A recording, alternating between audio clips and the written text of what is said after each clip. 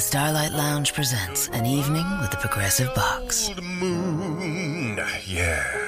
That's Hugo, tickling the ivories. He just saved by bundling home and auto with Progressive. Gonna finally buy a ring for that gal of yours, Hugo? Send her my condolences. Hi-oh! This next one's for you, too. There's a burglar in my heart. Thank you. Progressive Casualty Insurance Company and Affiliates. Discounts not available in all states or situations. Blog Talk Radio.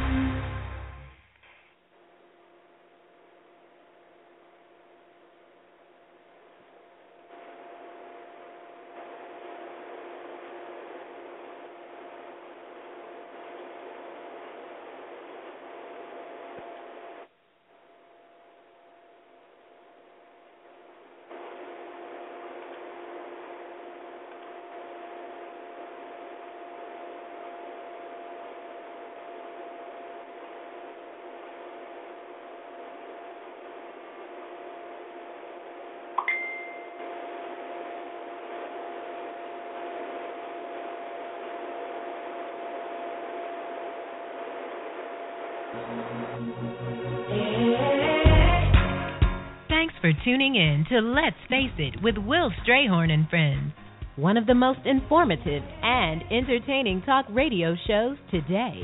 From social issues and trending topics to sex and relationships, no subject is ever taboo. So join us now for real people, real topics, real talk. Let's Face It.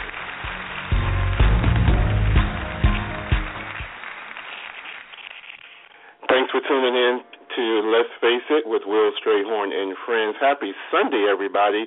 It's September the 20th, 2015. We're your hosts. I'm Will Strayhorn. And Alicia Brown. How are you doing? How was your weekend? I am good. My weekend you was sound very good. You sound better. Talking yes, this week. Yes. You was a little frustrated this week. You sound better. See things must be turning around. Yes. As you know, it's very hard, the life we live. Very hard, very purposeful, but very, very, very busy. But like I always say, I always am blessed by the people that I work with. So when your job is inspiring and encouraging other people and getting them to see their vision, their purpose, their potential, it sort of motivates you. And, you know, it makes the sleepless nights okay. But actually, I guess. Okay. Well, we're going to say that, Will. That's how we make peace with it. Now, somebody, I'm not going to name any names. They happen to be the only other person on the line. Somebody was a head judge for a pageant. You know, I would love for them to share that experience. Yeah. I was this past when was it, Friday night. I was the head judge for the Miss Hampton University pageant, and it's not my first time working with the pageant, but I normally work in the capacity of the makeup artist for the winner. When they do their, they have their yearly Ebony magazine spread. Yeah. I'm usually the hair and makeup artist for that, and then I also normally teach a makeup class to the contestants just prior to the pageant. But this year, I guess they upgraded me. I was the head judge. Yeah. I came in just as a judge, but then they had to choose a head judge out of the 5. And these people, they were professors and doctors and all of this. And they chose me to be the head judge. So I was really honored by that. And it was a good experience. We had 9 contestants, and I believe Brittany Harper, she won. She was really good. She was outstanding. Beautiful. All night. Yeah, it was a good experience. Yeah, and I heard that you had a workshop that you didn't invite me to, that you did not remind me of. You know what? I remind you. And I know why you didn't do it. I know why you did it. Play that tape from last I know why you did it. And they can I know why hear. you did it. Okay, why did I do it? Because you told me before that I would make you nervous. No, honey, that's not the story. But okay, that sounds cute. No, that was not it. I talked about you anyway, so you should have. Oh, did you? It'll come back. It'll get to me. Mm-hmm. Yeah, it was good things. But the university actually wants me to come back, and they also want me to come over to your neck of the woods in Virginia Beach and do a couple workshops over there. So East Coast, whatever.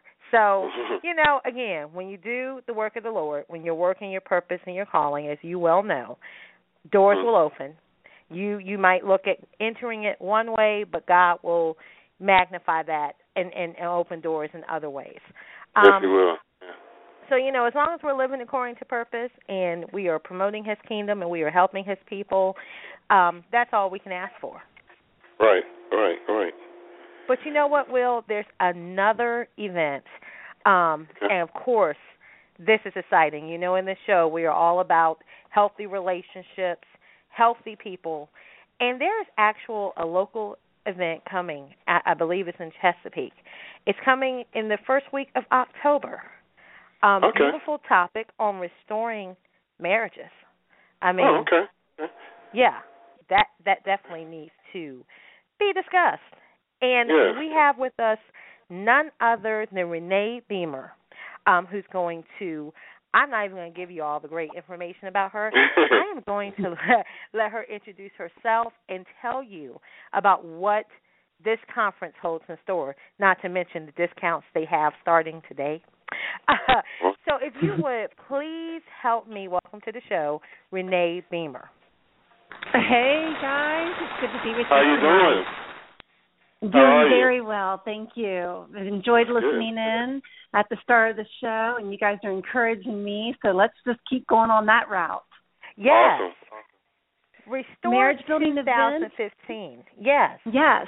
It's a marriage building event. My husband, John, and I have been able to serve the Lord, serve His body in going to different places and just helping to build up marriages with the Word of God and just through the ministry of the Holy Spirit working in lives to restore and renew. And so we're excited about this year's theme, Restore 2015. It's actually taking place in Hampton, Virginia, and it's this coming Friday evening after work and Saturday morning. The big news is, we've got a great incentive for couples to bring friends with them. If you register with another couple, you're going to save $50 off the total of the two registrations. Yeah, that's a considerable savings, and it's all done online. All right. And we're going to get that information a little bit later to let people know how they can get that discount. Yeah. But is this an event that's just for troubled marriages, or who should attend? It's honestly for anyone who's married or soon to be married. We have an engaged couple that will be participating this year already that we're aware of. But no, not just for those who are navigating difficult seasons in marriage. It's for any marriage because in the counseling world, it's been said that when a couple comes to you in marriage crisis, it's not necessarily the problem that they see that's the true problem. That there has been a series of breakdowns that have been happening for quite some time, and then when that major blow hits, the relationship really begins to just crumble. So even a strong marriage, what we've seen from past experiences, couples just take a step back and say, you know what, we need to reevaluate. And not that they were in a bad place, but they just were kind of going along with the motions and the routines of life and not really taking the time to just reflect on what they're doing and why they're doing, and are they being intentional in making sure their marriage is long-lasting. Right. Well, Renee, what can attendees expect from Restore 2015? Well, we are so excited about what we're able to do in such a short amount of time. Friday evening, starting at 6:30, the doors open, and then again Saturday morning at 8 a.m. the doors open. But we're going to dismiss midday, so we're not taking up someone's entire weekend. But in that short amount of time, we're offering child care, which is huge for those couples that have little children, and that's offered free of charge.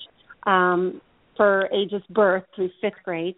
When we kick off Friday evening at 6:30, we've got an elegant dessert and coffee hour set up. I'm so excited about harpist Garrett Harper will be joining us to provide the music at the start of that evening. A harpist while you're eating chocolate-covered strawberries. Come on. Wow. Does it get any got wonderful speakers joining us, Ray and Jacqueline Owensby. I know they've been on this show in the past, and we're just looking forward to the word that the Lord is giving them to come in and encourage these couples. So it's going to be a great evening.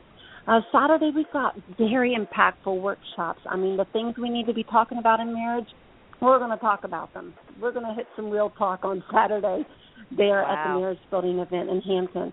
And my husband and I are going to finish out the session with a charge. And just we believe that we send couples off with new tools in their belt so that they can go on and the marriage building continues even after they've left the event. Oh, wow. That's great. And I know that you, in the information that you've sent over, you said that you've been studying, praying, and also weighing the investment, of hundreds of dollars, traveling across states. You shared before earlier, why is all of this really, really important to you, and that you and your husband decided to put it all together? Why is it so important to you? That's a great question. Thank you for that. I hear you talking tonight about the call and the purpose of God, and when He breaks your heart for something, you know that He's asking you, now what are you going to do about that? Don't just be sad about it. Don't just be downcast about it. I need you to go and touch this part of your culture. And for us, it's the family. Our hearts have been broken about the family, the condition of the broken family, and a lot of just what we suffer as an American society. Many people will point back and say the home is one of the root causes for the suffering that we're enduring in our nation. And so we're just determined we're going to live out the rest of our lives in unity, serving the Lord God, and doing whatever He gives us to do to touch the family and to strengthen and encourage people to just be quick to forgive and to give another chance and to keep believing that in spite of how awful the circumstances seem, that God is still on the throne and He is for your marriage. Awesome. Wow. Well, Renee, for those listeners who are saying, I want more information, or I want to register for this, where can they go? Oh, yeah, it's very simple. The website address is marriagebuildingevent.com. And it's a very simple registration process of entering your names. And, again, you want to take advantage of that discount of getting another couple to come on board to you. And the way that works, you have another couple that commits, and you enter in their information. You pay for one registration now at the discounted price, and then at the door you finish up paying the rest of the balance of the registration, so that you're not paying, for two registrations from your own charge account or bank account, but you are committing to saying this couple will be with us. And so we're going to take advantage of the two registrations at a $50 discount. Okay. That is awesome. So, marriagebuildingevent.com, and this is open to anyone in the community. We really try to market to the Hampton Roads area and just serve the local pastors and churches and encourage them to, send their people in, just people that we know that have family that say, this would be a good season for them just to work on their marriage. So we invite anybody to come in. We've had people come in from out of state. So whoever wants to be a part of this weekend, make plans to attend. And I thank you so much for letting me share this wonderful news. You're welcome. Well, thank you so much for coming on and sharing that with our listeners, because it is. Yes. So we wish you so much success, Renee, on that event. We're definitely going to post that information to our Facebook wall and definitely give that information for our listeners to go ahead, sign up, especially while you can get the discount. Exactly. Awesome. Well, listen, I'll be listening in for the rest of the show tonight, too, and thank you again. It's been good to chat with you. You as well, and have an awesome night. Yes. Thank you. God bless. You too. Wow. I wish I was married so I could go to the event. But, I'm not married, so I can't go. Yeah, I was going to say that. I didn't want to bust your bubble, but yeah. Yeah, it's like, we're not married, so we can't go. Maybe next year. Maybe, perhaps. Yeah, so it sounds good. I'm talking about parents about it. Yeah, exactly. Oh, yeah. See, they married. They could go. Yeah. Maybe I should take my troubled marriage. You think? I think we should go right on to bringing the cast. I thought you were going to say something like that. All right. And talk about some How Was Day weekend and talk about some hot topics. Yes, Lord. Hallelujah. Yes. Let's talk about why we can't go to this marriage counselor. How's everybody doing? How are you this evening? How's everybody doing? Good. I'm praying. Always one. I tell you. Yeah. Anybody else do anything exciting over the weekend? Yes. Well, I did something very exciting. This is Danielle. Hi, Danielle. I came across a lady named Kendra Dildy. I hope I pronounced her last name correctly. And passing on Facebook, and she was having a fashion show this weekend and donating some proceeds to the American Heart Association. And you know, I suffered from a heart attack a little over a year ago, so I'm very passionate about giving to a cause that's going to help something that I've been through personally. So I'm not a fashionista, not at all. I told her I would participate on the sidelines, cheering along the other models. But I had the opportunity to play with makeup and get dressed up and watch some sexy chocolate walk down the aisle. So it was for a good cause, and I enjoyed myself. It was actually at the Virginia Hall of Fame Sports Museum in Portsmouth. Oh, yeah. It was a beautiful place. Yeah, she hooked it up. It was so nice. So next year I'm going to be a little bit more hands-on. Oh, I sent invites, I think, on Facebook because I was giving out free tickets and everything. He doesn't read, It's okay, though. Don't pay Will no mind. I'm talking about a personal invite with my name on it.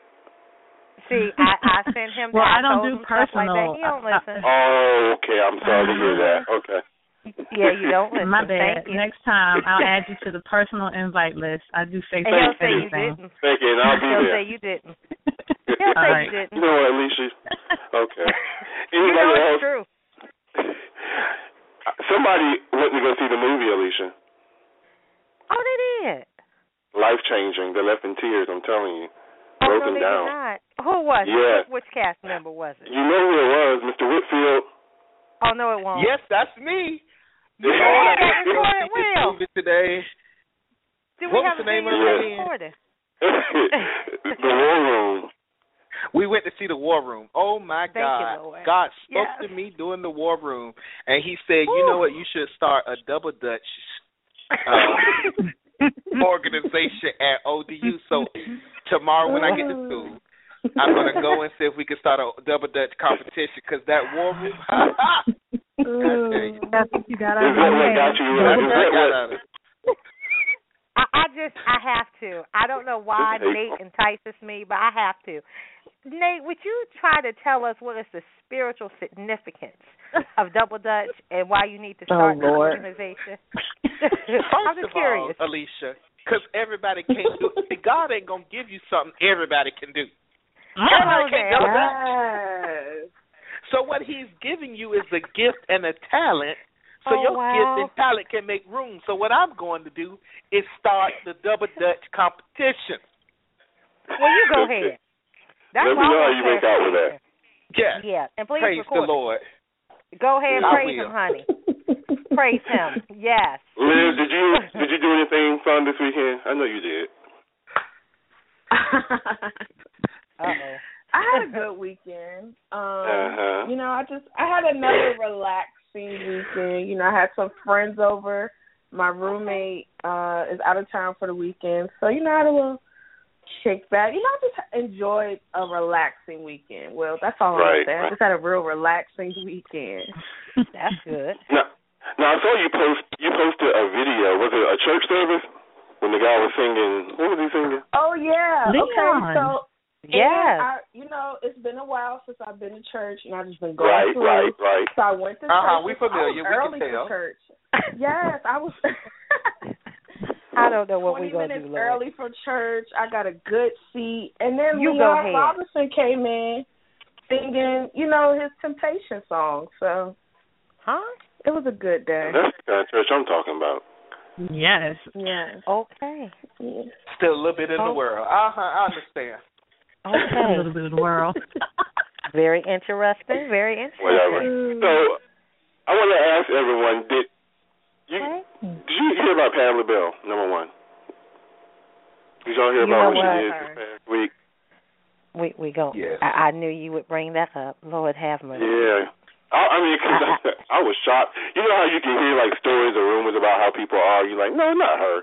She's so sweet. I always see Patty as like the nice grandma or the nice auntie. You know, she did say gosh darn. She did say gosh darn. Patty's not about that life. Yeah, she's not about that life. Well, Patty showed something too. No, that second layer was a curse.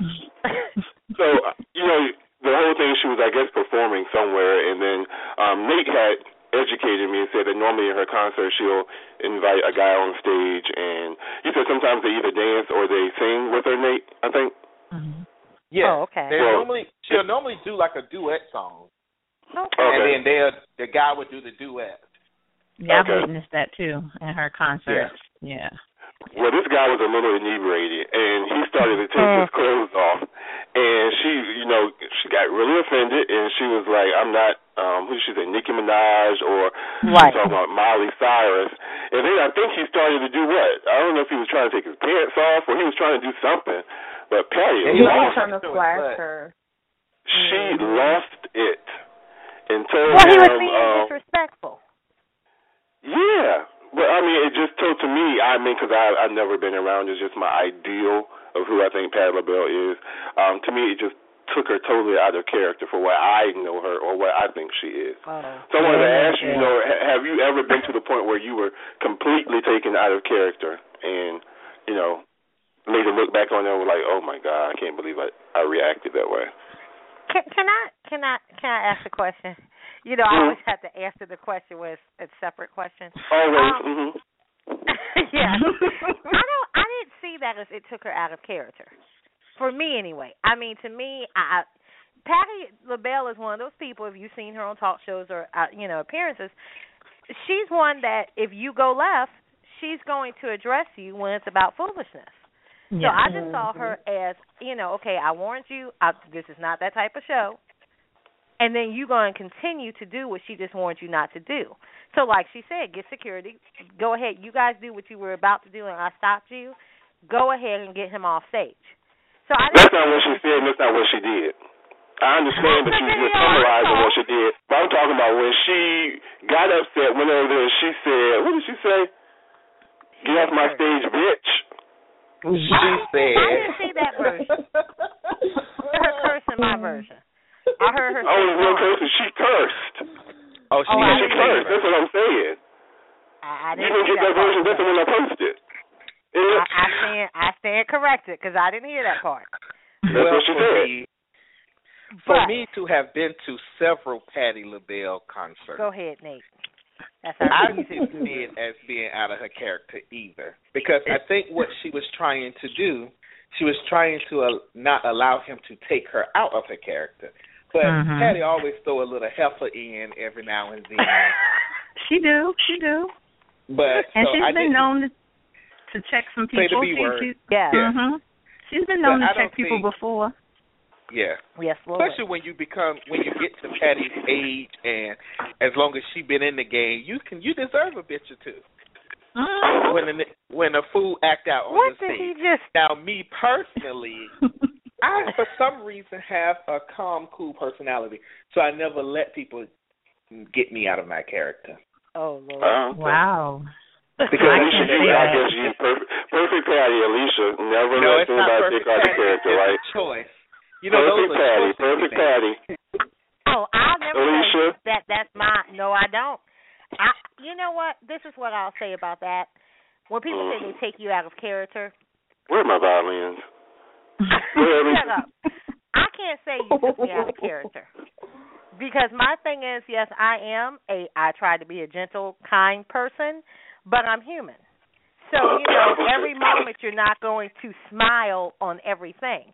If we're talking about something serious, or it is a time where I need to correct you or be firm, no, this isn't a happy, joyful, smiling moment.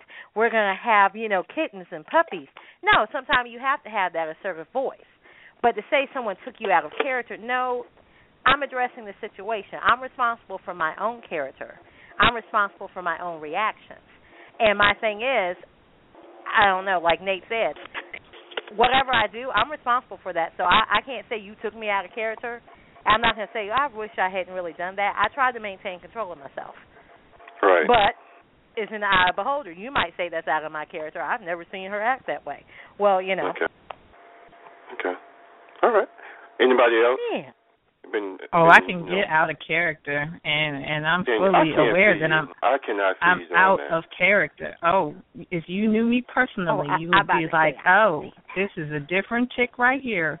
We all have that ability, huh? Because I will go there and not feel bad about it after, because you know it was some levels that you reached that level, and you took me there, so I'm gonna stay there a while. And then I'm going to come back down. Yeah. Sometimes I got to go there because some people just, they operate on that level. So you got to be there with them. So, you know. I like that. But, you know, it does not take much for me to get there. I have my mom's number, and I can go from, Alicia, please don't let me demonstrate. I exhaled. That's all I did. I did see what it does not take much. She heard all week. You all have heard all week how a certain situation really irritated me, and I took it there, ready to take it there again. And I tried to bring you back. Yeah. And I tried to bring you back to surface. Yeah, that's just something that God blessed me with, you know. I can take it there if I need to. But I try not to show that side, and I try not to let it get there. But right. I've been armed with that defense mechanism, should I have to use it. Yeah. Oh, Lord, have mercy. Be quiet. Let us pray. But tell us about what you saw with Miss Beyonce. What was that about? Okay, I just really wanted to go to commercial on this one. You talk about taking someone out of character. I'm just gonna read it. Louis Farrakhan, there was this comment he made about Jay-Z, and basically he wanted Jay-Z to keep Beyonce covered. It was a recent interview with Hip Hop Since 1987 was the article. He talked about how there was a sexualization of artists like Beyonce and Nicki Minaj and Rihanna. Mm-hmm. And he said when you strip a woman down, a man becomes a dog. And he discussed how these artists set styles, and he was talking about these are some of the most beautiful women you could find. But today we strip the women of their clothes. How can a man think straight when he look at the beauty of Beyonce? So he turned to Jay-Z, his attention towards him, and he said, he criticized him for having his wife on display. He talked about how these artists have degraded women and have subjugated men, and he just believed that their attractiveness could cause conflict with men. And he said, quote, Jay-Z is a good man, a good manager, but now your woman is on display. Do you want men looking at your woman, being tempted by your woman, to make advances at your woman? To my brother Jay-Z, as much as I love and admire you, I want to see my sister Beyonce beautifully covered. You're responsible. So that just poses a question, do you agree or disagree that Jay-Z is responsible for keeping his wife covered? No, he's not responsible, especially not in her business. I mean, every time I see Beyonce and she is whatever her real name, I mean, I guess it is her real name, but when she's not on stage, her stage persona, she's covered up. She looks good. She looks like a mother. That's her stage persona. That's what makes her money. And unfortunately, sex sells. That's how she's become worth $465 million.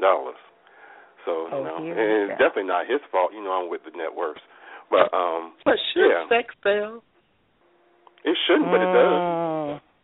Because, when I was reading this article, this is so funny, and when I was reading this article, do you know who my mind immediately went to? Who? Pat LaBelle. Whitney Houston. No, gosh. Whitney Houston. Whitney Houston was the greatest voice of all, and she never showed her all. I mean, she always was so, and she didn't have to do much. Then I think about Celine Dion. But then I think about Celine Dion. I know, but what I'm saying is they don't have to. We're making it seem like sex is the only thing that sells. It's not the only thing that sells. Good music sells. And I think Beyonce as an artist, for her fan base, because her fan base is not grown people. You know, we like her. We may go to her concerts because we can afford the tickets, but we're not her fan base. So if we're saying sex sells, and we're stripping all of our artists down now, then the people that come in, it's only going to get worse. Yeah. And she's evolved into that, because if you remember her from early Destiny's Child when she was a teenager, she didn't dress the same way that she does now. She couldn't afford it. Her mama made her. I wouldn't say that Jay-Z is responsible. They were curtains and bed sheets and things like that. She did the best she could with scissors and thread. Well, come on. I mean, can you see Beyonce performing "Crazy in Love" with a pantsuit on? Come on. She has. Okay, it had holes everywhere. Beyonce worn pants in about 10 years. 20 years. Maybe not on stage. She's giving up on I think that's her Every image. time I see her, she's in one of that bodysuit. Yeah. What was that, Shay? I want to hear that one more time. She always has on a bodysuit every time I see her. Mm-hmm. But a lot of them are the stage images. My question is, how did Louis Farrakhan decide that if a woman is naked or uncovered, that means that a man can't control himself? Oh, come on now. Well, that's his whole talking points.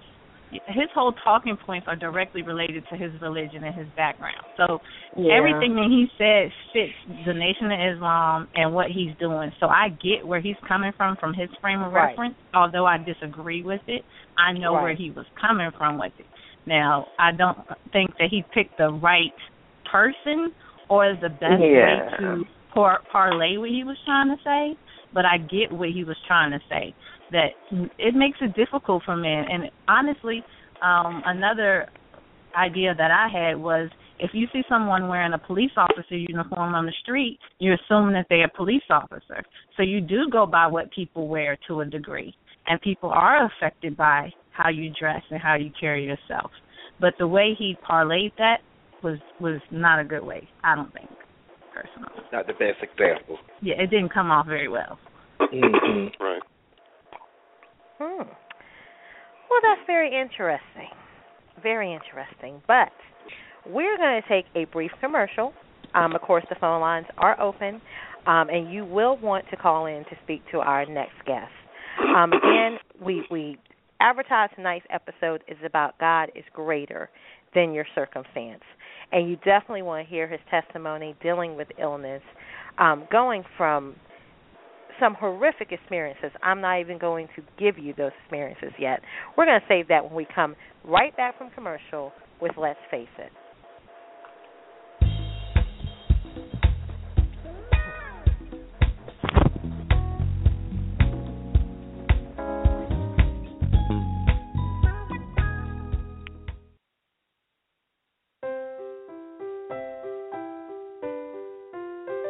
Wow, that sounds beautiful. Dad, I'm performing at school Thursday night. You're coming, right? Of course. Promise? Do you pinky promise? Yes, I promise. You promise to love your children and be there for them. It's very important that you get a blood test for hepatitis B so you can take care of yourself and protect your family. Hepatitis B is common among Asian Americans. If you and your parents were born in Asia, you may be at increased risk for hepatitis B. And I promise, I will get a blood test for hepatitis B. Loving your family starts with caring for yourself. Talk to your doctor about getting tested today. My daughter's the best. This message is brought to you by the CDC.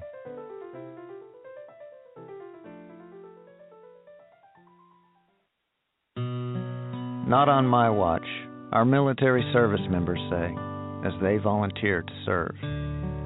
Not on my watch, they say, as they leave their families behind to keep the rest of ours safe. As they move out, stand firm, and take fire. So not on our watch, we say, to the severely ill or injured veterans who can't get the care they deserve, the therapists they need to walk again, the treatment they need to talk again. the lifetime of day-to-day help they need to live full and independent lives.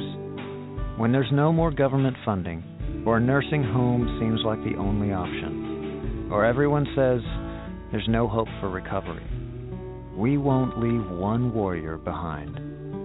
Not on our watch. Find out how you can do your part at findwwp.org.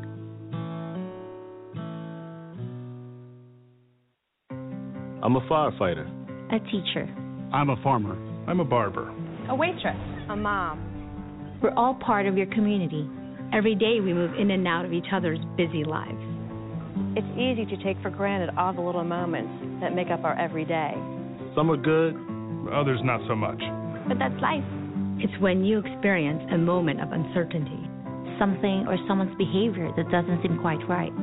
These are the moments to take a pause. Because if something doesn't feel right, it's probably not. It's not about paranoia or being afraid. It's about standing up and protecting our communities.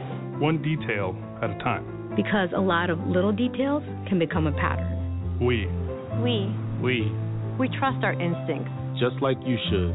Because only you know what's not supposed to be in your everyday. So protect your everyday. If you see something suspicious, say something to local authorities.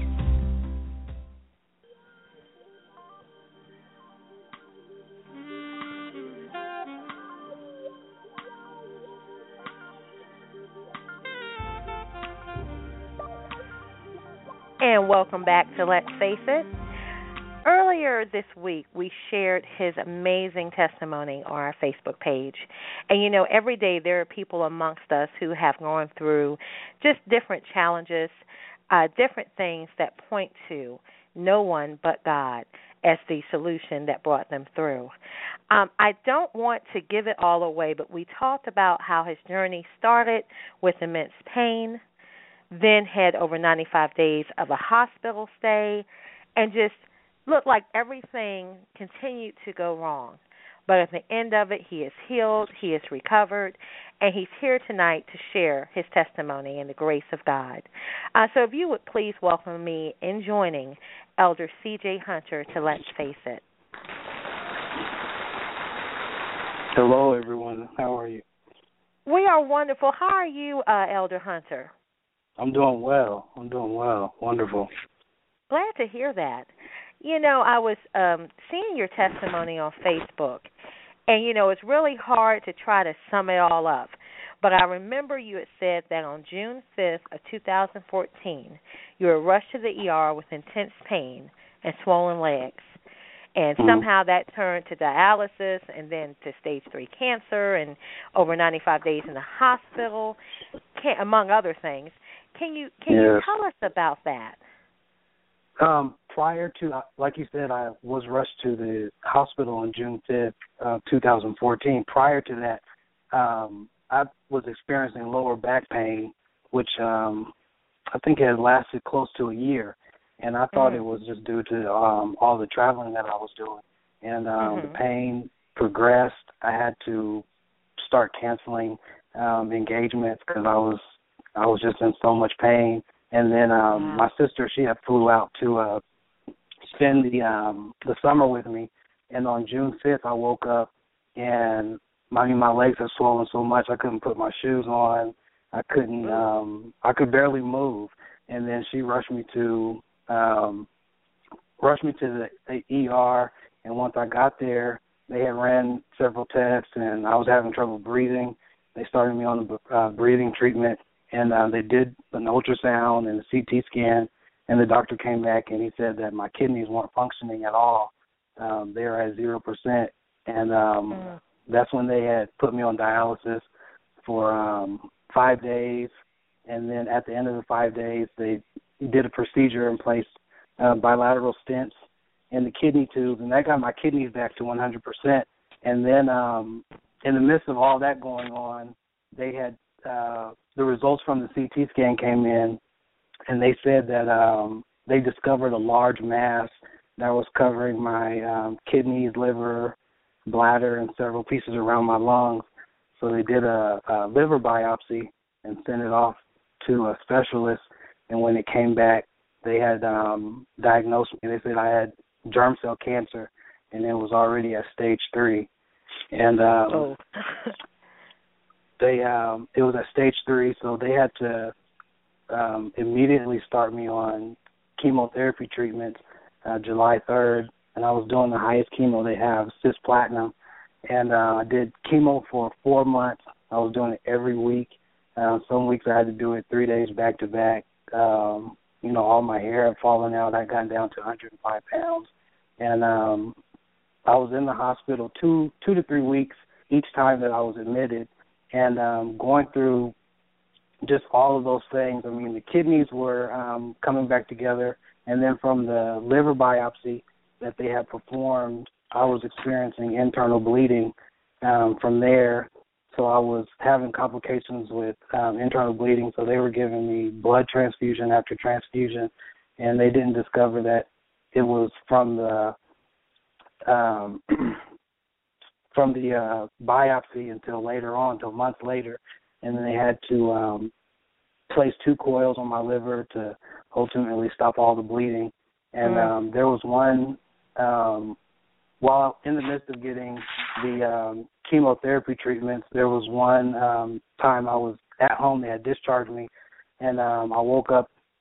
It was maybe 2 or 3 in the morning, and I was having really bad chest pain, and I was, calling my sister's name, and she finally got her up, took me to the hospital, and they did an ultrasound, and they said that I had blockage in my bile duct, so they rushed me to OR, put me to sleep, and they were going in to place a stent in the bile duct to open it up, release the blockage. And when I woke up, my doctor comes in my room, and she said, "CJ, we have to take you back to OR." She said the doctor was supposed to place the stent in your bile duct, and they put it in your pancreatic tube by mistake. So they took me to back to OR, put me to sleep, and when the doctor went in, they couldn't do anything because I had so much bleeding, so they had to rush me to another hospital in San Francisco. And because I had lost so much blood at that time, they had to give me 2 blood transfusions there and then another transfusion in the ambulance on the way to San Francisco to the other hospital.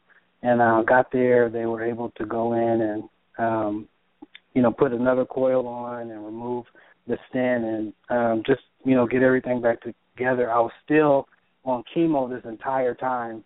And there was also another period of time I was in ICU, I think close to 2 weeks, and I was just coughing up. I was vomiting blood, and they didn't know what was going on. I wasn't able to eat.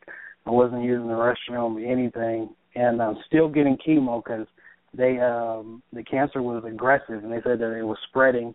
And when you're getting the chemo, your tumor marker is supposed to gradually decrease, and that means that the chemotherapy is doing its job. The cancer cells are being attacked and everything and cured. And my oncologist comes in my room. I'll never forget it. It was maybe 8 or 9 at night, and she said, "CJ, we've been monitoring your tumor marker. It keeps rising." She said, "You may want to consider moving back home to be around your family and checking into a hospital."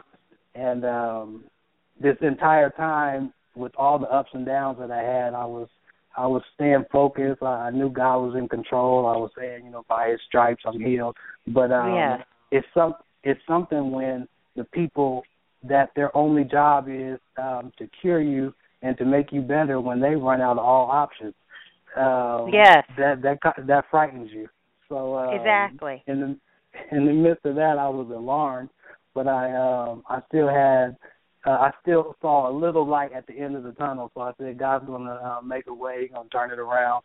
And they told me I finished the chemotherapy treatments in the middle of November last year, and they said when December comes, we'll have to do a surgery to remove the rest of the tumor or teratoma that's left.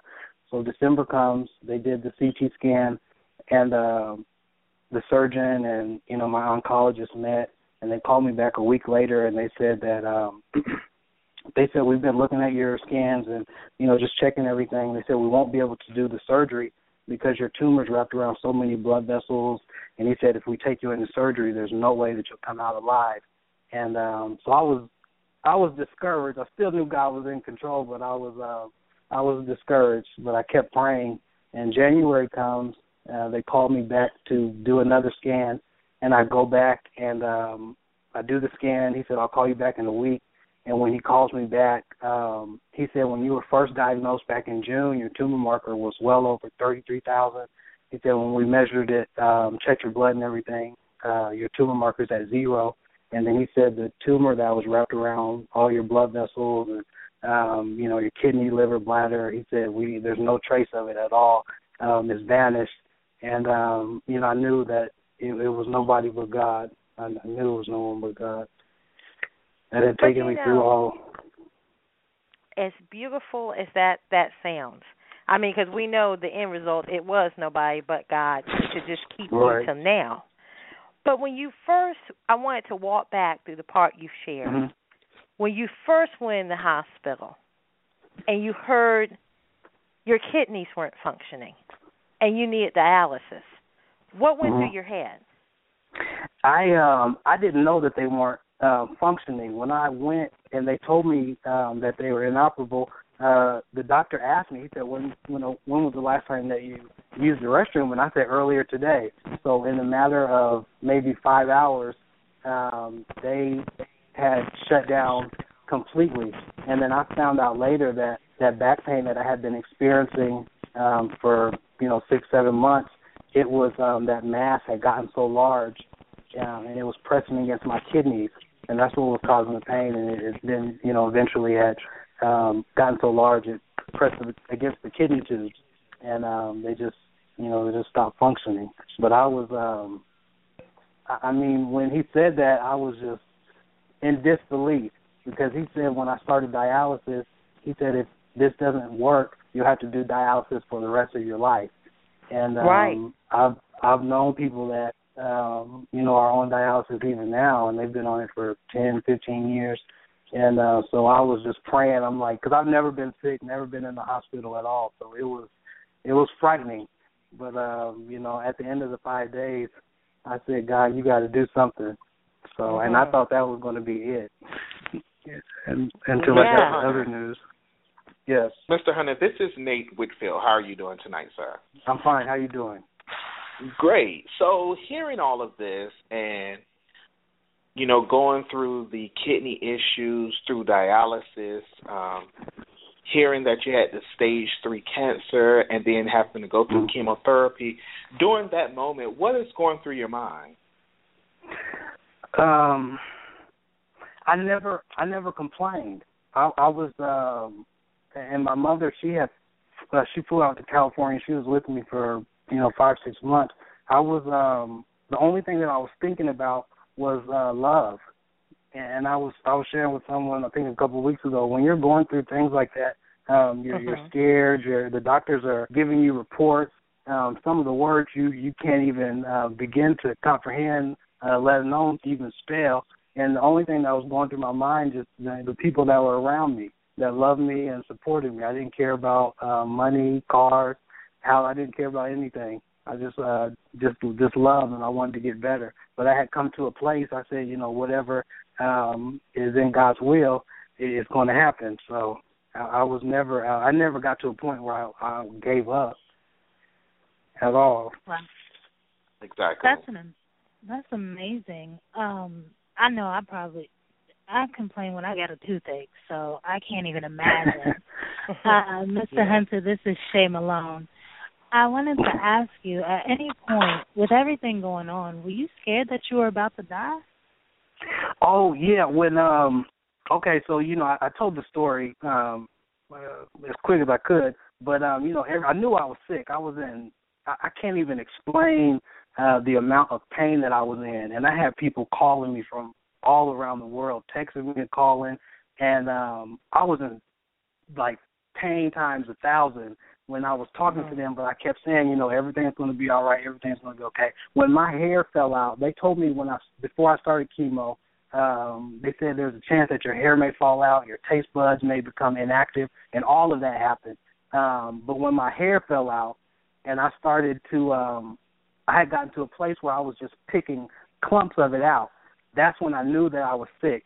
And I accepted it after all my hair had fallen out and everything. I accepted it. I said, okay, I'm going through this chemo.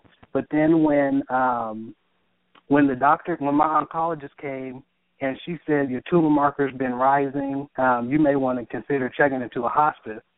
I said that was scary, to check into a hospice, and they had given up on me, and they, that's their only job, to help get me better, and they had given up. That you can't rely on anyone but God at that time. So what were you thinking at that point when they were saying you were going to have to go to the hospice? Because that's pretty much, that's what they say when they're like, okay, we're going to keep you as comfortable as we can until you're gone. I think had I been in another, I guess, scenario and I didn't have people around me, but there was one person in particular, two, my goddad, in Sacramento, Dr. Thomas, him and his wife, they had prayed for me, and it's one thing if you have faith, just a little bit of faith, and someone says something and you connect with it, and you know God is in it and God said it, and you believe it, you just leave it there. And that may sound outlandish, that may sound crazy to some people, but my faith is that radical. And they had prayed for me and laid hands, and they said, you're already healed. So when that happened, I already knew that I was healed. I was still going through the process, but I knew at that point that I was already healed. It was just a matter of time that I came out. I have one last question as far as my questions go. This is still Shay. Okay. I just want to know, because like you said, that takes an incredible amount of faith. And I wanted to know, what are some things that you had to go through to get to that level of faith?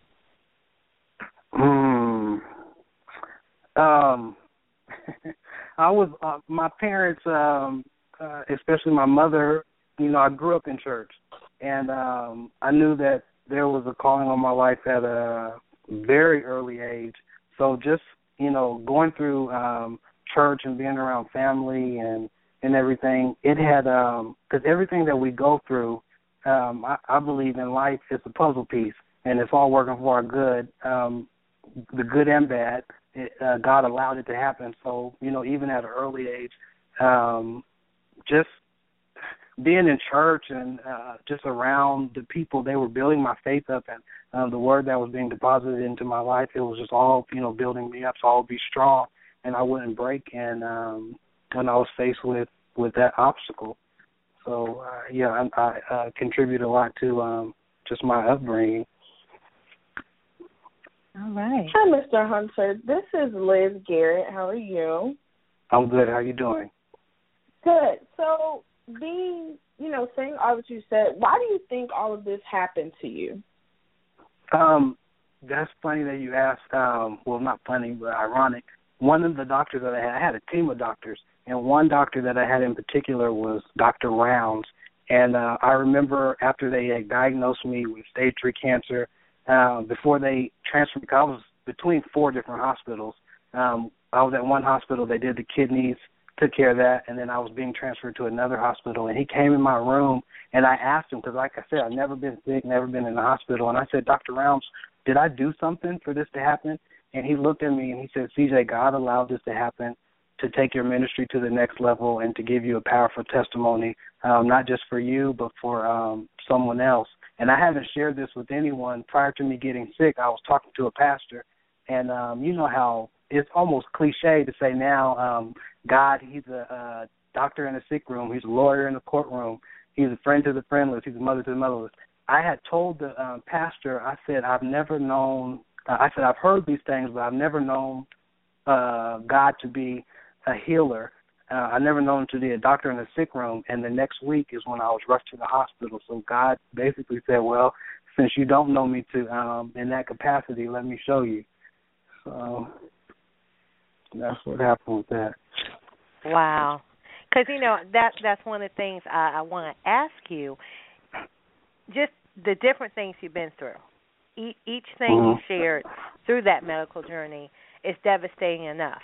One person just going through the kidney dialysis portion, devastating. Stage 3 cancer, devastating. You were going to hospice. All of those separate situations, but you had them all together. So what message would you give to our listeners who are at the bottom of their rope? You know, they feel like no hope is left. I think most of you have seen the posts that I've been putting on Facebook, and my slogan has been for years now, and I didn't know how powerful it was going to be until I actually went through something, but God is greater than your circumstance. And it doesn't matter how big, how small, whatever you're going through, He's greater than that. And I would that's my message to everyone. And I don't have to know what it is. All you have to do is connect with one person that believes for you. Because there was times when and nobody was in my hospital room but my mother, and I would wake up in the middle of the night crying, and she was over in the corner asleep. And I kept saying, you know, God's going to make a way, God's going to turn it around. And then one thing that gave me a boost, my mother was in the hospital room. I don't even know if she remembers. She's listening. But she looked at me and she said, CJ, while you've been going through all this, you haven't complained at all. She said most people in this scenario would say, why me? Why is God doing this? She said, because you've remained so strong, you've helped increase my faith. And when she said that, that gave me a boost of faith and favor that I think just catapulted me to already being healed. You know, yes. That with everything else. So, yeah, I would say God is greater. Yes. Okay. Not to interrupt you, we had a viewer write in a question, and they wanted to ask you, have you seen a change in your ministry since your health experiences? Oh, yeah. My growing up, my ministry has always very prophetic, and after going through that, you know, I know there's a healing ministry that has come along in the ministry as well, and I heard God's voice before, just like I'm talking to you all. I would hear Him, but after going through all this and experiencing all that I went through, I feel more in tune with God, and my ministry, my holy boldness, everything has just gone to another level. And you know, God gets all the glory and all the credit. Minister Hunter, I tell you, it's an awesome testimony to have and to be on the other side of it at this point. But what is your overall health and compared to then? What is it now compared to then? I'm wonderful now. I'm 100%. I've gone to I'm back. I'm traveling almost every week, you know, for engagements. But I've been going to regular follow-ups and checkups, and, you know, they'll check my blood. And I've done a few CT scans, and I sat with the doctor, and one of my doctors, and she just laughed and said, it's like you were never sick. You know, if we look at these tests, we know what you went through. We have I have pictures, I have videos, and but she said it's like you were never sick. I mean, everything is, and they're still, because you know, doctors, they go off their reports and their tests, and so you know they don't have things like this in their books. Yeah, they don't learn things like this in school that they matriculated from. But yeah, I'm 100% now. That's good. And another viewer wrote in. They want to know, are you active with cancer organizations to share your message, or is it just in church?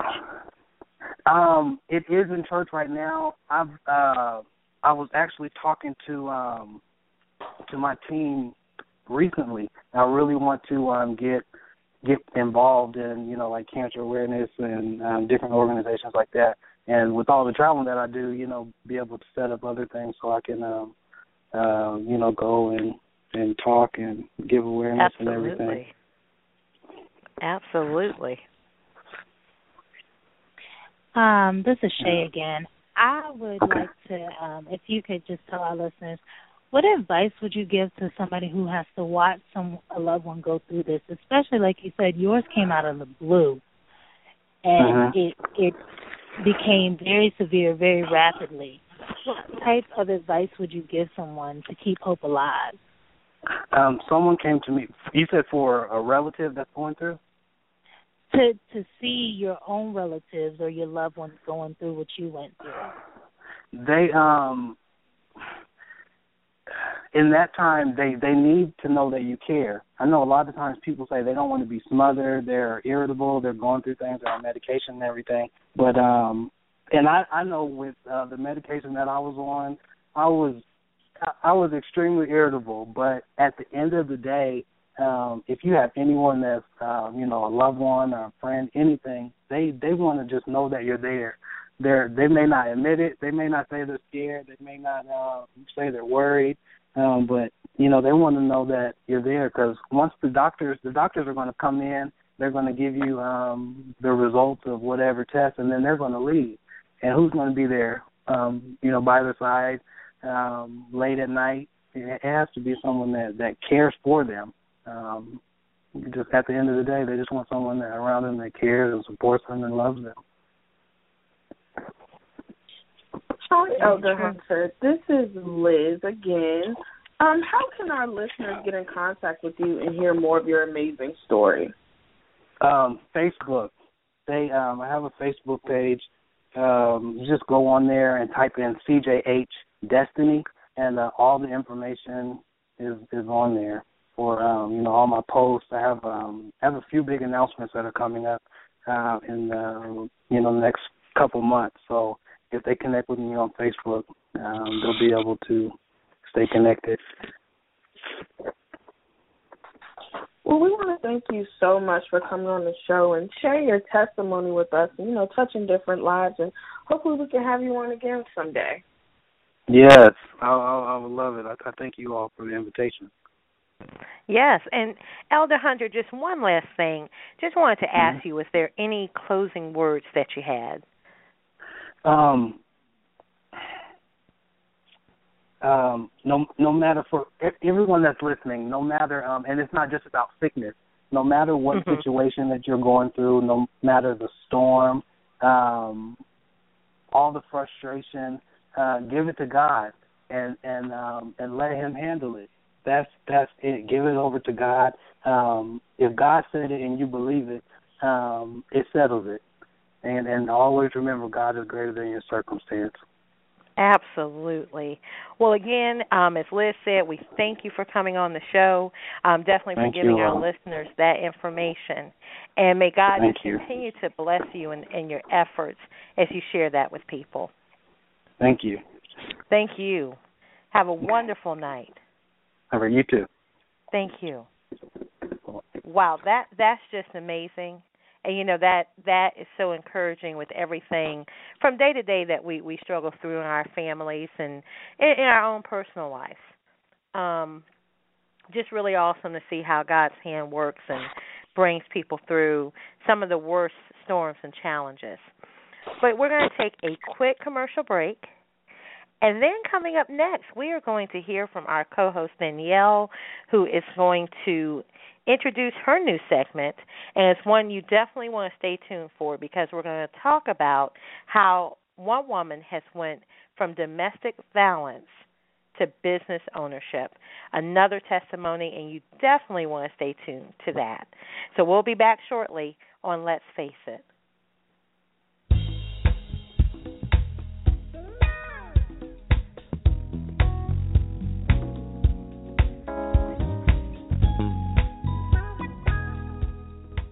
Hi, this is Celine Dion asking you to help put an end to premature birth. I share the concerns and fears of every parent, knowing that more than 1 million babies around the world die every year simply because they didn't get enough time to grow. Let's work together for stronger, healthier babies. Visit facebook.com/World Prematurity Day to find out how you can make a difference. Thank you for caring. To fasten your seatbelt, insert the metal fittings and tighten the strap. And in the event of a sudden rush of cabin generosity, your seat cushion can be used to grant wishes. How? By donating your airline miles to Make-A-Wish. Why? Because your frequent flyer account is stuffed as fat as your carry-on. And just like the workout clothes you packed, you're never going to use all those miles. But if you donate some to Make-A-Wish, you can give wishes wings and put sick kids right where you're sitting now. No, not in seats to Newark. Seats to fun family places. Breaks from treatments and doctor visits and hospital stays. Wishes to feel better and lots of times get better too. Push your call buttons if you feel me. Alrighty then. Well, once we reach cruising altitude, you can use your electronic device to make your pledge of miles or money to Make-A-Wish at GiveWishesWings.org. That's GiveWishesWings.org. And then move about the cabin with pride, knowing that you've made a huge difference in the life of a Make-A-Wish kid. Because wishes work wonders, people.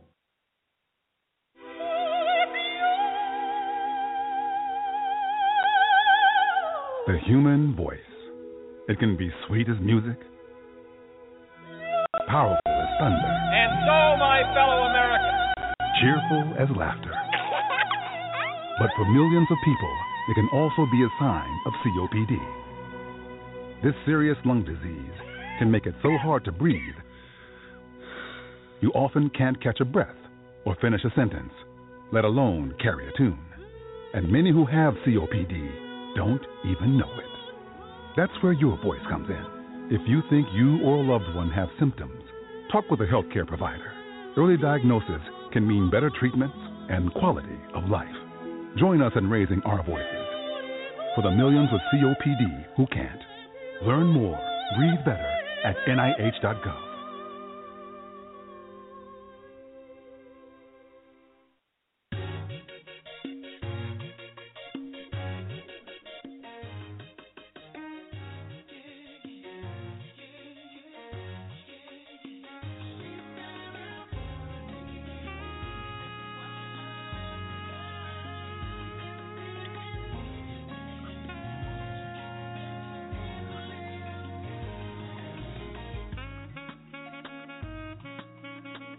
Welcome back to Let's Face It Radio.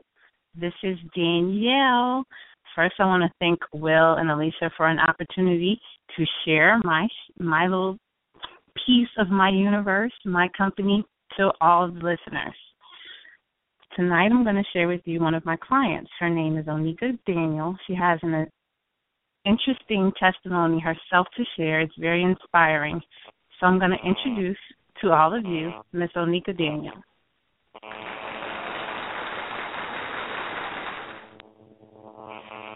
Hey, Nikki, hello, you there? Everyone. Yes, I'm here. How you doing tonight? I'm doing excellent. I'm doing great. Wonderful, wonderful. Can you take us back to the moment when you decided to start Gifted Boutiques?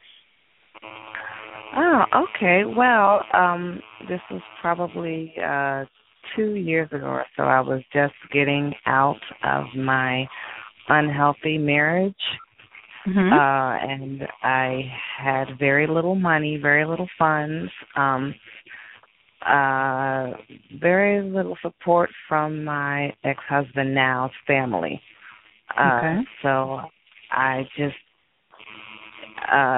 still working, but needing clothes, needing to look nice for work because I had a business job. But I always been very thrifty. So once I got out of my marriage, I basically had nowhere to turn. So one night, God just gave me the idea to start a secondhand boutique for women.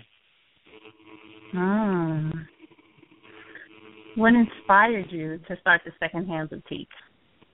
Well, as a woman myself and as getting out of an abusive relationship, I just wanted to share my story, wanted to give back to the community. Mm-hmm. And what better way to do that than to start my own secondhand store and to donate a portion of the proceeds to Transitions Family Violence Services, which is the organization that helped me out so tremendously when I was in need of support during my unhealthy relationship and basically getting out of that unhealthy environment that I was in at the time, myself and my 2 children. Do you feel comfortable expanding on how Transitions assisted you with that?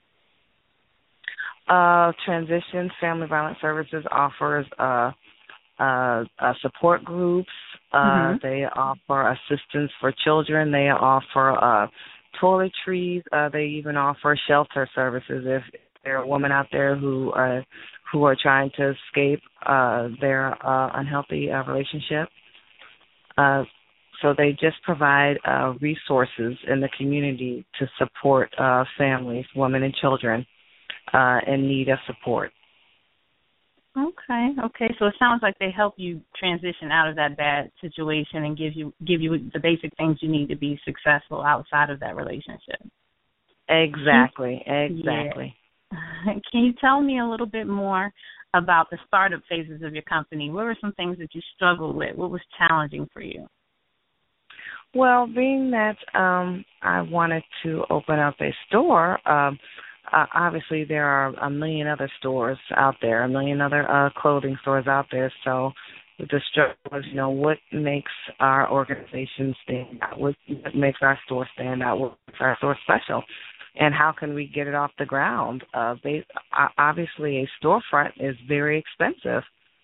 So basically my partner and I, Adrienne, decided, well, you know what, let's do it online. If we open up the store online, we'll be able to reach the masses in a quicker way and in a lot less expensive way. That's true, definitely. Doing it online is very cost effective. Can you talk to our listeners a little bit about how Danielle Boose Coaching and Consulting assisted you in meeting some of the challenges you had? Yes, Danielle is a social media guru, and she's also extremely internet savvy. If there's anything that, if a novice like me, for example, I wasn't very hip on social media and how to get my name out there and how to market and who to market to and how to reach those groups, those target markets. Danielle and her company, she knows where to go, what time to do it, exactly how to strategize your wording. She's just very skilled, things of that nature, social media and internet marketing, and basically just how to reach your goals. As you're speaking of this, Danielle, sorry to cut you off. As you're speaking of this, Danielle, I'm like, who is that? Is she talking about me? I did all that? Yes, you did, Danielle. Yes, well, you did. Thank you for sharing that. When you think back to the process of launching your company, what are some things you wish you would have done a little differently? Well, I think that initially it was more of a fear thing. I'm like, well, what if this? Well, what if that? Basically, when God gives you something, you kind of just have to walk out on faith and let him lead your steps. I mean, yes, It's a little scary, but, in my experience, God wouldn't give you something if he wasn't going to provide you with the tools to become successful. Yes, it's going to take time, but you just have to walk in faith. Most definitely, girl. Most definitely. So earlier you were talking about how there are countless other online companies out there. Can you tell our listeners what makes Gifted different? Well, basically what Gifted is we're a secondhand boutique. Some of our items are new. Some of them are old, or not even old, but loved before. We call it loved before items. But what makes ours special is that 10% of our proceeds are donated to Transitions Family Violence Services. Like I said, domestic violence is a cause that is very special to my heart and my business partner's heart as well. With so much violence going on in the world today, we feel that collectively one day domestic violence and violence in general can end, but we have to work together as a community, work together as a nation, really. Yes. And also the fact that, I'm sorry, go ahead. No, you're fine. We all have to play a part is what I was going to say. Yes. Yes, we all have to play a part. And also with our online boutique, Basically what it is that we take the hassle out of shopping. I mean, you don't have to get dressed. You don't even have to brush your hair. You just click on to our website and go. Well, that leads to my next question. So Gifted Boutiques tailors to what kind of customer? We basically tailor to women between the ages of 18 and 40. Okay. 18 and 40, is there a specific kind of person in that age range? Well, actually, we have all sizes. We have all different types of things. We have accessories. We have shoes. We have jewelry. We have outerwear. We even have maternity clothes. We just have anything you can think of. We have it on our website. So whatever you're looking for, yeah. All different sizes, yep. We've got it all. And we're going to go affordable. ahead. Sorry to cut you off. Very affordable. That's important. As we wrap up, I'd like to give you the opportunity to share with our listeners how they can shop Gifted. Oh, okay. Well, basically our website is www.giftedboutiques.com. Again, it's www.giftedboutiques.com. You can also find us on Instagram. That's at Gifted Boutiques. And we're also on Facebook, which is Gifted Boutiques LLC. And if you have any questions for us about anything, you can email us at giftedboutiques@outlook.com. Thank you for all that information, and thanks for sharing your story and your business venture with our listeners. I hope you have a blessed rest of your day. Thank you so much for the opportunity. Thank you so much. You're welcome.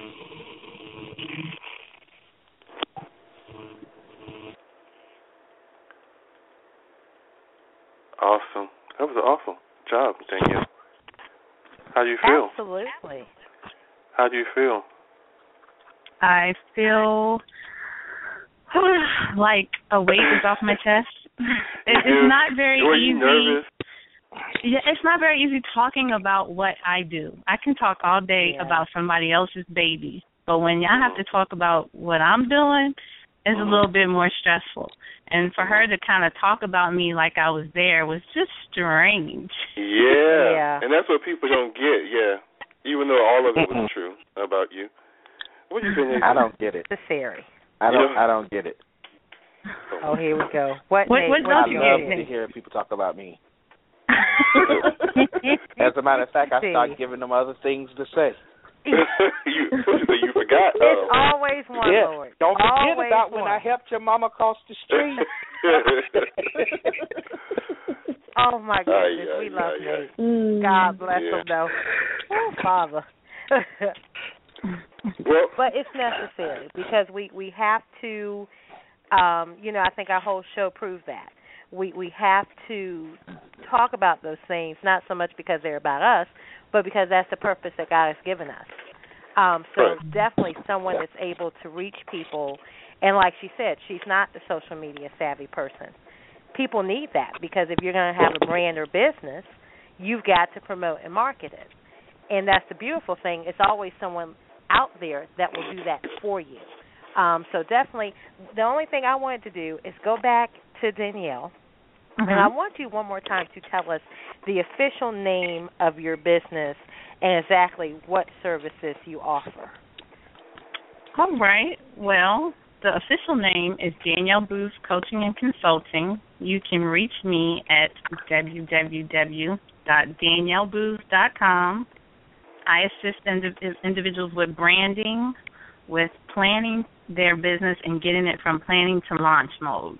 So that can include anything from developing your social media marketing, pricing your product or service, understanding who your customer is, so developing that customer avatar. I assist with that as well. And I also help you with basically networking with other organizations, other entities to help promote yourself and do a whole lot of one-on-one networking. So I'm really big on getting people connected to other organizations and networking groups.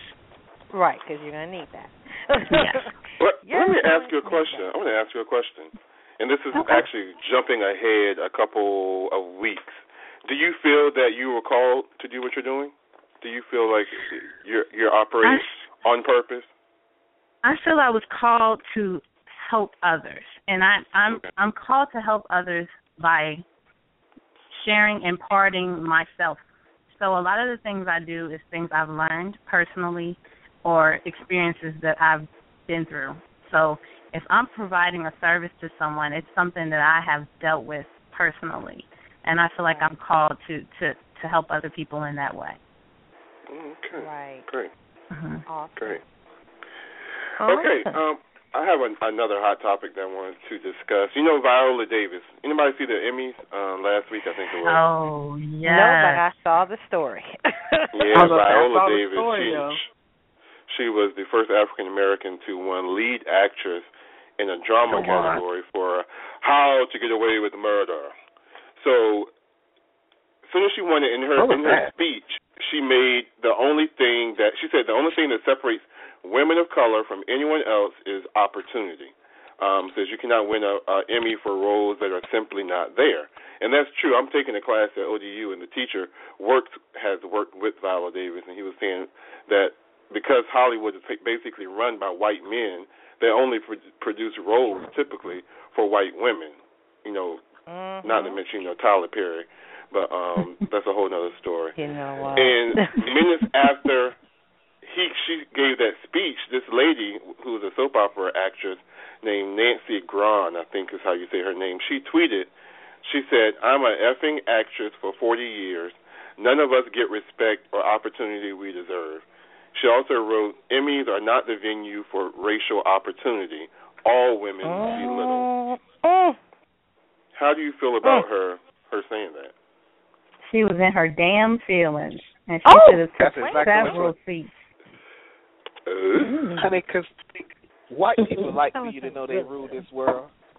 And that's why they like for you to see them on TV, on screen, because that's the world that we live in. So I'm sorry that I said that on your radio station, but that's how I felt. I'm sorry. I want to bring this other perspective. I digress. I want to bring this other perspective in. I was reading some of the feedback on social media, and someone brought this point, which I thought was interesting. They said that it was the example of what they termed white feminism, which is that one is aware that sexism exists, but they fail to consider race as a factor in that struggle for equality. And I said, well, that is an interesting way to do it, because people just go, see, she's hating against black people. And then, they talked about how Grahn had, like, all of these tweets that came back, and she got upset because she's like, I didn't expect every black Twitterer to attack me, after I've been on my knees, I have no forgiveness. And she said, she felt betrayed by the people she would have marched for. She was trying to clarify that, her stance was equality for all women. So I felt like, maybe, sometimes you talked about earlier, Will, how people can take you out of character. Maybe she misspoke. You felt a certain way and you misspoke. And then the thing is, when people speak, they only speak from their frame of reference. So you're not a black woman. For you felt like, race had nothing to do with this. And maybe from your stance, race doesn't have anything to do with it. But you're not Viola Davis. You have not walked in her shoes. You have not had those struggles. You guys are two totally different people. So I think she just spoke from her paradigm, but, maybe she spoke out of terms, or she spoke in a way and didn't realize how it was going to be perceived. That was very gracious of you, Alicia. That was very gracious of you. I try to look at things from multiple sides, I normally do, but that it was the epitome of white privilege, basically. Exactly. And you made a really good point about her being a feminist, but it's still like really the picture of white privilege. She doesn't have that perspective because she's never had to think about it. Right. And to come out of your mouth and say that somebody's experience is invalid because you didn't experience is the direct opposite of empathy, which is what we really need if we're going to move forward with racial reconciliation. And not just that, I like that she said that, especially being a feminist. And in order to be a feminist, there had to be a cause, correct? Mm-hmm. So women as a whole used to not have roles that they wanted to play in Hollywood. And still to this day, a lot of women say there are not enough films for women that portray women in Hollywood. So if white women aren't getting the roles, then before we even got real roles, all we played was the mammy and the maid. Well, that's a good point. So now that we don't fit that no more, because we've overcome somewhat. We don't fit that anymore, but they still don't want to give us those high-powered roles because it changed the trajectory of how the world going to see black folk. Yep. So women, she's not speaking just on the behalf of women. She's speaking on the behalf of black women, but she's speaking on a cause that black women share all the time when it comes to theater or to Hollywood. Yes. Well, I got an interesting, I guess you say, post or question or inbox for the show, for a hot topic. Let me just read it. Michael Sam, and what the article shared was that Michael Sam thinks he would be in the NFL if he didn't come out. Right. I agree. And I do too. Go ahead. Oh, hey. Next question.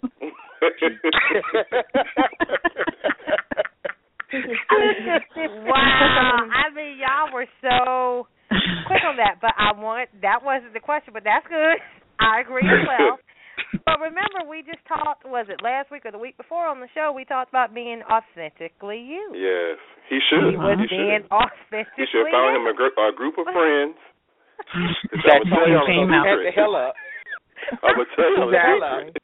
Oh, honey, if he wanted to come out, only thing he had to do was go in his bathroom, close that door, cut the lights on, stand in front of that mirror, and say, "I am gay." And then I came in and I would have came in and said, "Welcome, you will receive your kid in 2 to 3 weeks." And I didn't know you were the fan of the president of the fan club. I think he didn't. He should have really talked to someone about that because I guess he wasn't in the place financially where he needed to be. Exactly. Before you do that, because there are a whole bunch of repercussions that come with that decision. I think ultimately he does need to do that for himself, but he's in the business where the guys are still hating on him. They were saying they were uncomfortable with him being there. He wasn't prepared. I'm all for him living authentically, and I think he should have just planned more carefully for it. And then I think the article that you were reading also stated that a lot of people were, well, no, it wasn't. It was something I was reading. A lot of people thought that it had to do with the person that he chose as a mate, too, and how he did, I think he did like a public kiss or something with the person. Yeah. Or something like that. Yeah, a lot of people were saying that he didn't get as much black support because of that. Yeah. And I want to add one more thing we addressed when we talked about the plight of living authentic.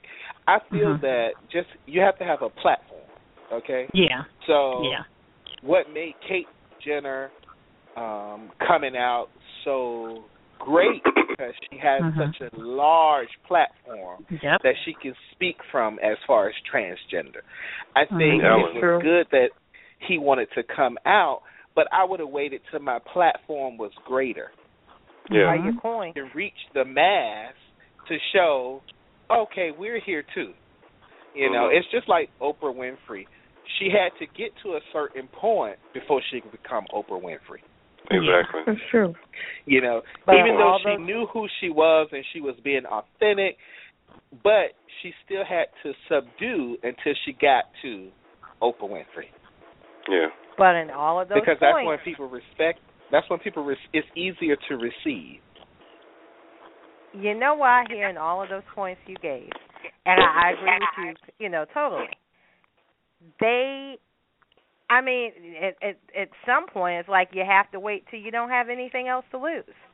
Like you have to make sure that everything is stable enough where, you know what, if all the sponsors leave, if I get the hate mail, if I get this, hey, my money is good enough where I'm good. Why would they have everything to lose? I'm not saying have everything to lose, but have more to gain. Because if you're a no-name person, and I'm not saying that a no-name person, because we have great stories everywhere from people that bled and died that never made the history books, but because of their sacrifices, we have things that we have today, or the liberties that we have today. But I'm saying that if you're coming out to be a martyr, then you need to at least have a larger platform to reach the masses, not reach 2 or 3, and then you off the scene. I agree, Nate. I also feel like people can do like Queen. Queen Latifah don't tell none of her business. She out doing her and making her money, and she not answering them questions because you don't need to be in her bedroom. And I think he would have been more effective if he would have focused on football and not his relationship. Then maybe he would still be playing, because they care about you playing on that field. They don't care about who you're sleeping with. So keep that to yourself. Play football, make your money.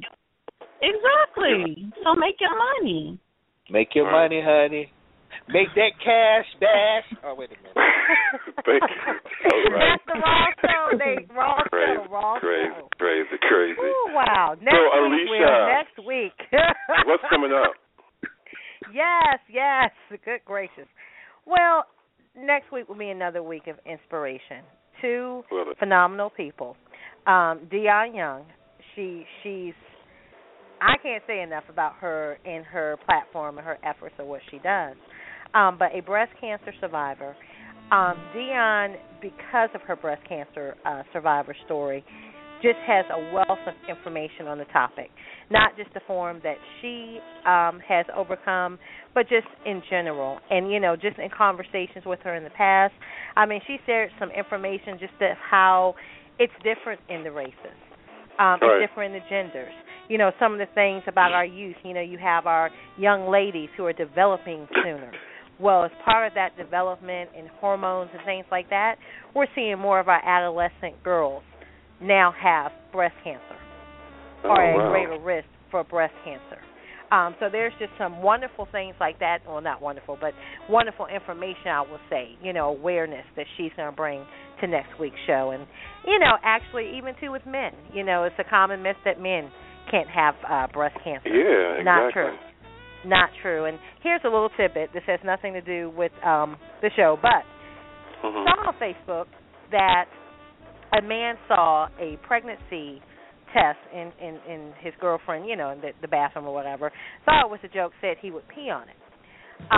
Took the test, and the test said that he was pregnant. Ha, ha, ha, funny, he's pregnant. He's a man.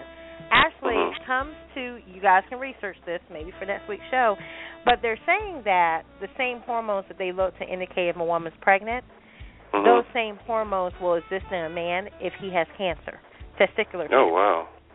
So I'm like, hey, that might be another tool, it's something just a preventative measure at home. But anyway, in addition to Dion Young, we also are going to have Carrie Too Smooth Marshall Jr.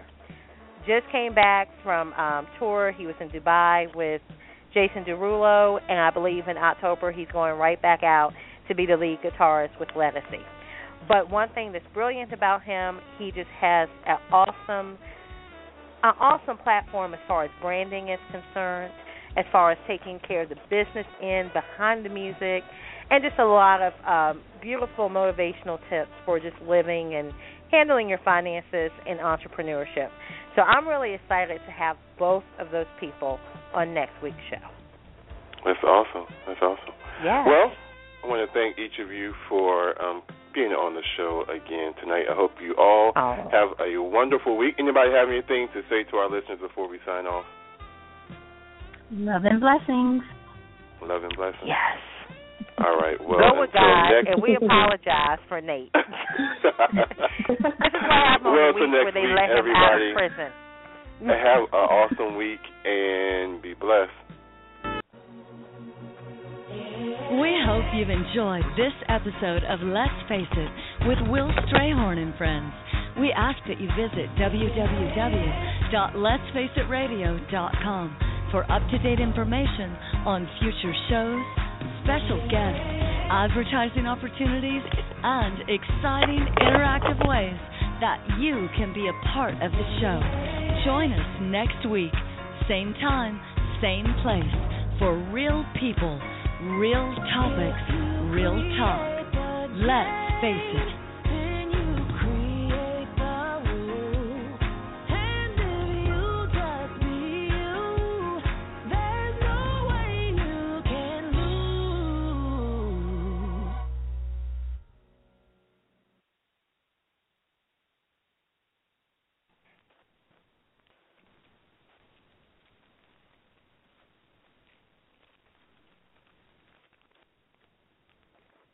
Hi, it's Jamie, Progressive's #1, #2 employee. Leave a message at the...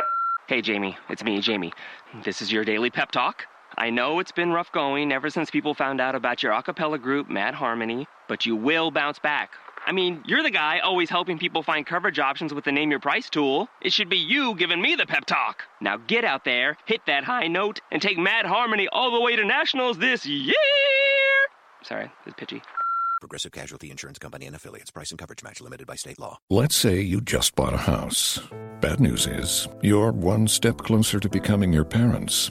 You'll proudly mow the lawn. Ask if anybody noticed you mowed the lawn. Tell people to stay off the lawn. Compare it to your neighbor's lawn. And complain about having to mow the lawn again. Good news is, it's easy to bundle home and auto through Progressive and save on your car insurance. Which, of course, will go right into the lawn. Progressive Casualty Insurance Company, Affiliates, and other insurers. Discount not available in all states or situations.